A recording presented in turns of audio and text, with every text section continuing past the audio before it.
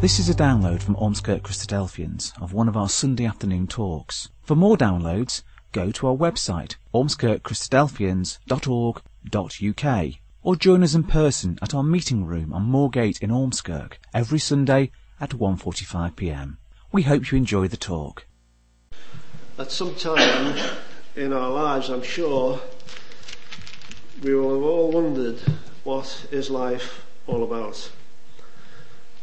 We have the daily round of things that must be done and tasks that must be undertaken, responsibilities to our families, our associates, our work, society.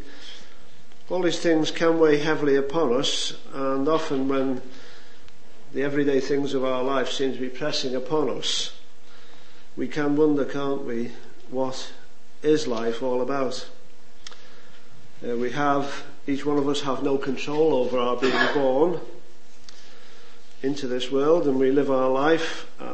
Some perhaps have a relatively pleasant life, a pleasant existence, and some not so pleasant. We all have varying skills and abilities, and we may have various opportunities depending on those abilities.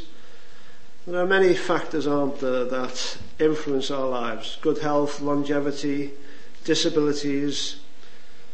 And as the preacher says in Ecclesiastes chapter 9 and verse 11, speaking of the time of our probation on the earth, I returned and I saw under the sun that the race is not to the swift, nor the battle to the strong, neither yet bread to the wise, nor yet riches to the men of understanding, nor yet favour to men of skill, but time and chance happeneth to them all. There are many things that play a part, as we've said, and if we are the average person, whatever that means, we can expect to live on an average for 70 years and 10. After which, if we believe the religious doctrines put out by the churches, whether they're Christian, Muslim or Jewish or any other you care to name, there is some sort of an afterlife somewhere in the sky or wherever, where everything is wonderful and no problems, no worries, no concerns for age, illness, poverty, death or anything else. The church would have us believe that everybody goes to heaven or some such place of peace and tranquility, and apparently nobody goes to what they call hell anymore.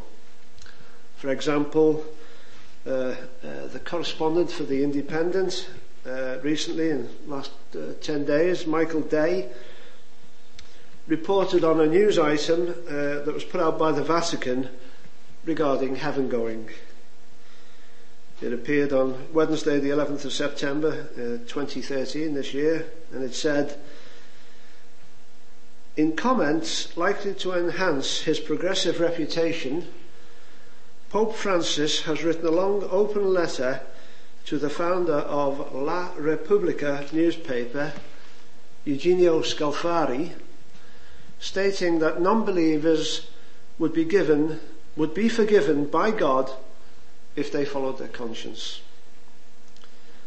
Responding to a list of questions published in the paper, Mr. Scalfari, who is not a Roman Catholic, says, Francis wrote, you ask me if the God of the Christians forgives those who don't believe and who don't seek the faith.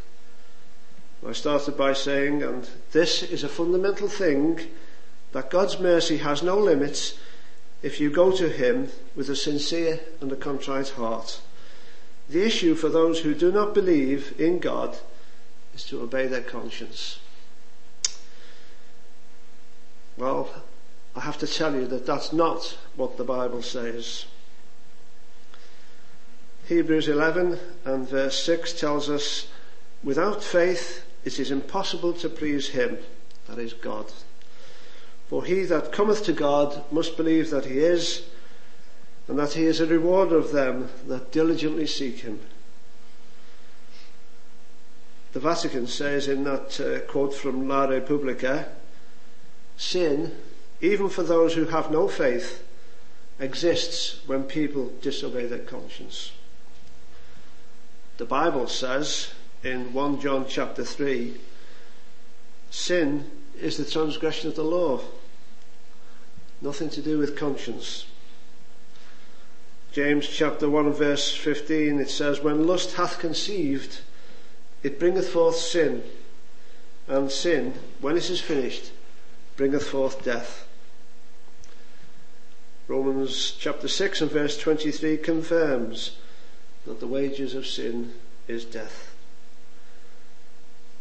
Sin brings death regardless of conscience, not a trip to heaven. We know that the lot of man is to end in death because he is a sinful creature. The transgression of God's commandments in the garden has caused this condition to be passed down throughout the ages to Adam's posterity. Romans 5 and verse 12 states, wherefore, as by one man sin entered into the world, and death by sin, and so death passed upon all men, for that all have sinned. And again in Jeremiah chapter 17 and verse 9, the heart is deceitful above all things and desperately wicked. So then, my dear friends, we have no part in being born. We have no part in our death in the normal course of events. And the bit in the middle depends upon fate, as the world would have us believe. This earth, this complex system set amongst the stars of the universe, the only planet known to man that has living organisms, that is perfectly balanced in temperature, atmosphere and seasons and light, containing everything that is necessary to sustain life, is populated by dying creatures. We ask ourselves the question, was it created for that reason, without purpose? To go hurtling through space and time so that the immortal souls of the dead can be received for some unknown time or purpose in some far-off place, some heaven. Well, the Bible is the only book that claims to be written by the one who created all that is. No other book claims this authority. And as such, that is where we must go to seek truth, to seek out the reason for our very being and the purpose with this earth. God did not just decide to do what he did without a purpose. Everything he did was for a reason. So it is to that word now that we must go. The first words of Scripture state, in the beginning, God created the heavens and the earth. And in the last verse of that first chapter, we find that God saw that everything that he had made, and behold, it was very good. And the evening and the morning were the sixth day. And God saw everything that he had made, and it was very good. Now, Christadelphians call the book of Genesis the seedbed of the Bible, because it is from that book that we find the beginning of all that God had intended, of all that he had created, and what he planned to do with man upon the earth in order to bring about his purpose. The purpose of God's creation grows from this seedbed, and this book we hold in our hands today has been preserved down the ages for our learning, and it gives to us all the information that we need to understand what that purpose is, and where we, ordinary men and women, fit into those plans of the Creator. As we know, man has been given freedom of choice. We can basically do as we please, and There are obvious restrictions upon us by the society in which we live, and there are limitations on what we can do. There are, of course, those that wish to do their heart's desire regardless of the consequences to others. And it has ever been so, since Adam and Eve chose to do their own will rather than the Creator's. But God knew that this would be the way that man would go, and he says in Jeremiah chapter 17 and verse 9, as we already heard, the heart is deceitful above all things and desperately wicked. Who can know it? I, the Lord, search the heart. I try the reins, even to give every man according to his ways and according to the fruit of his doings. So then, in order to bring a responsibility to ourselves, a recognition that God wants mankind to freely do as he has commanded, God has given a set of rules that we should live by, a set of laws. These laws were intended to teach mankind the way in which he should conduct himself. In fact, the laws of our country here were based on those commandments, and they're commonly referred to in our times as the Ten Commandments. We're all aware of them. So if you could turn to the reference that we have in Jeremiah 17 for a moment.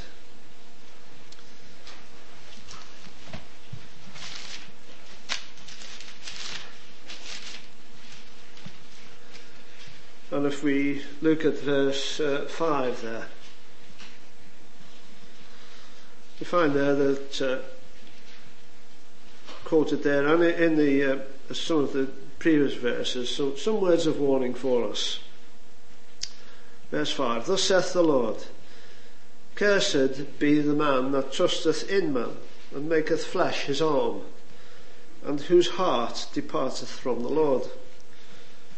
For he shall be like the heath in the desert, and shall not see when good cometh, but shall inhabit the parched places in the wilderness, in a salt land, and not inhabited. Blessed is the man that trusteth in the Lord, and whose hope the Lord is. In verse 7, we have an introduction to what the intentions of the Creator are. It says in verse 7, there is hope in the Lord. And I'd like us to just remember that for a little later on. We'll come to that shortly. The hope that is spoken out there is most important. Psalm 146 is one of the many places in Scripture that exhorts us to try to overcome the inherent influences that we all possess, the nature that we bear, and the consequences to us if we allow ourselves to live according to our own ways and not to those of God. So if we just turn to that psalm for a moment, Psalm 146, it's almost at the end of Psalms.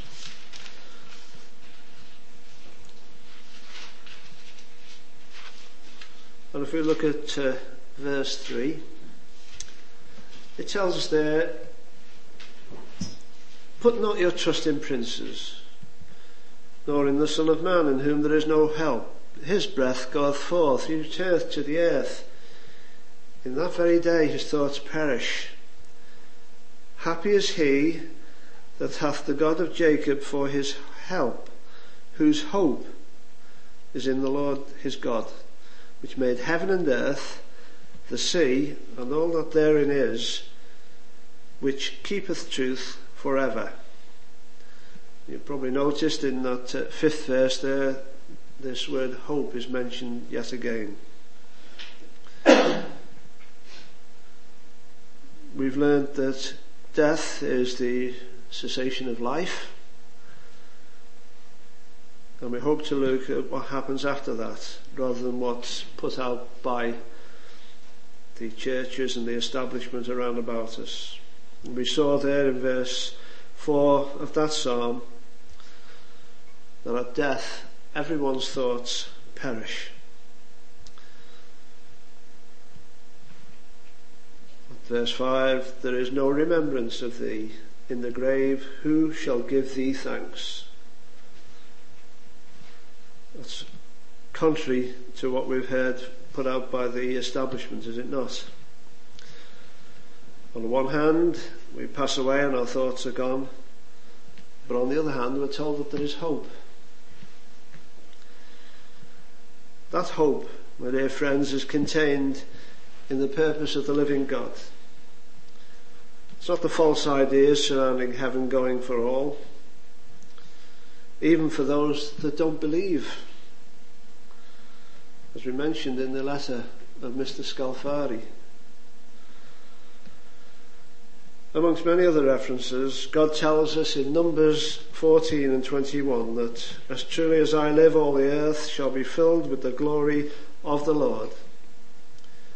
And again in Isaiah chapter 11 and verse 9, the earth shall be full of the knowledge of the Lord as the waters cover the sea.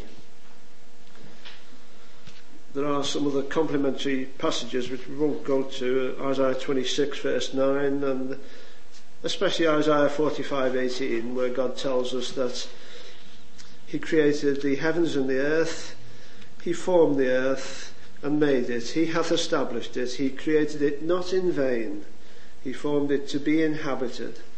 I am the Lord and there is none else.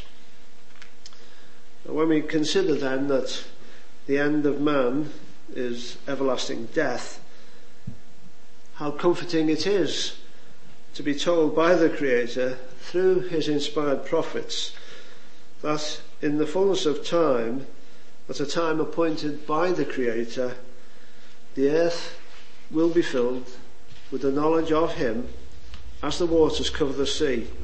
Not somewhere up in the clouds, but here on earth. And that glory will be manifested in a people who have tried to do as he has asked, to follow his commandments, to bear the responsibility that was placed upon mankind at creation, and to follow the example of our Lord Jesus Christ, accepting that we are sinful creatures, that we will die, and as we can read in our scriptures, that through him, the Lord Jesus Christ, we can be a part of the great and precious promises that God has made. To understand that the life and the death and the resurrection of the Lord Jesus Christ is a perfect example that God has given to us to follow, that we might be a people for his name, we would need to look more deeply into the scriptures. And I hope that having listened to this address this afternoon, you will be encouraged to do so, to search out the truth for yourself. We have seen that when life ceases, the body returns back to its constituent parts. And for a couple of examples of the hope that we can share, contrary to the beliefs common in the rest of the world, there is a passage in 1 Thessalonians chapter 4 and verse 13 that I'd like us to look at.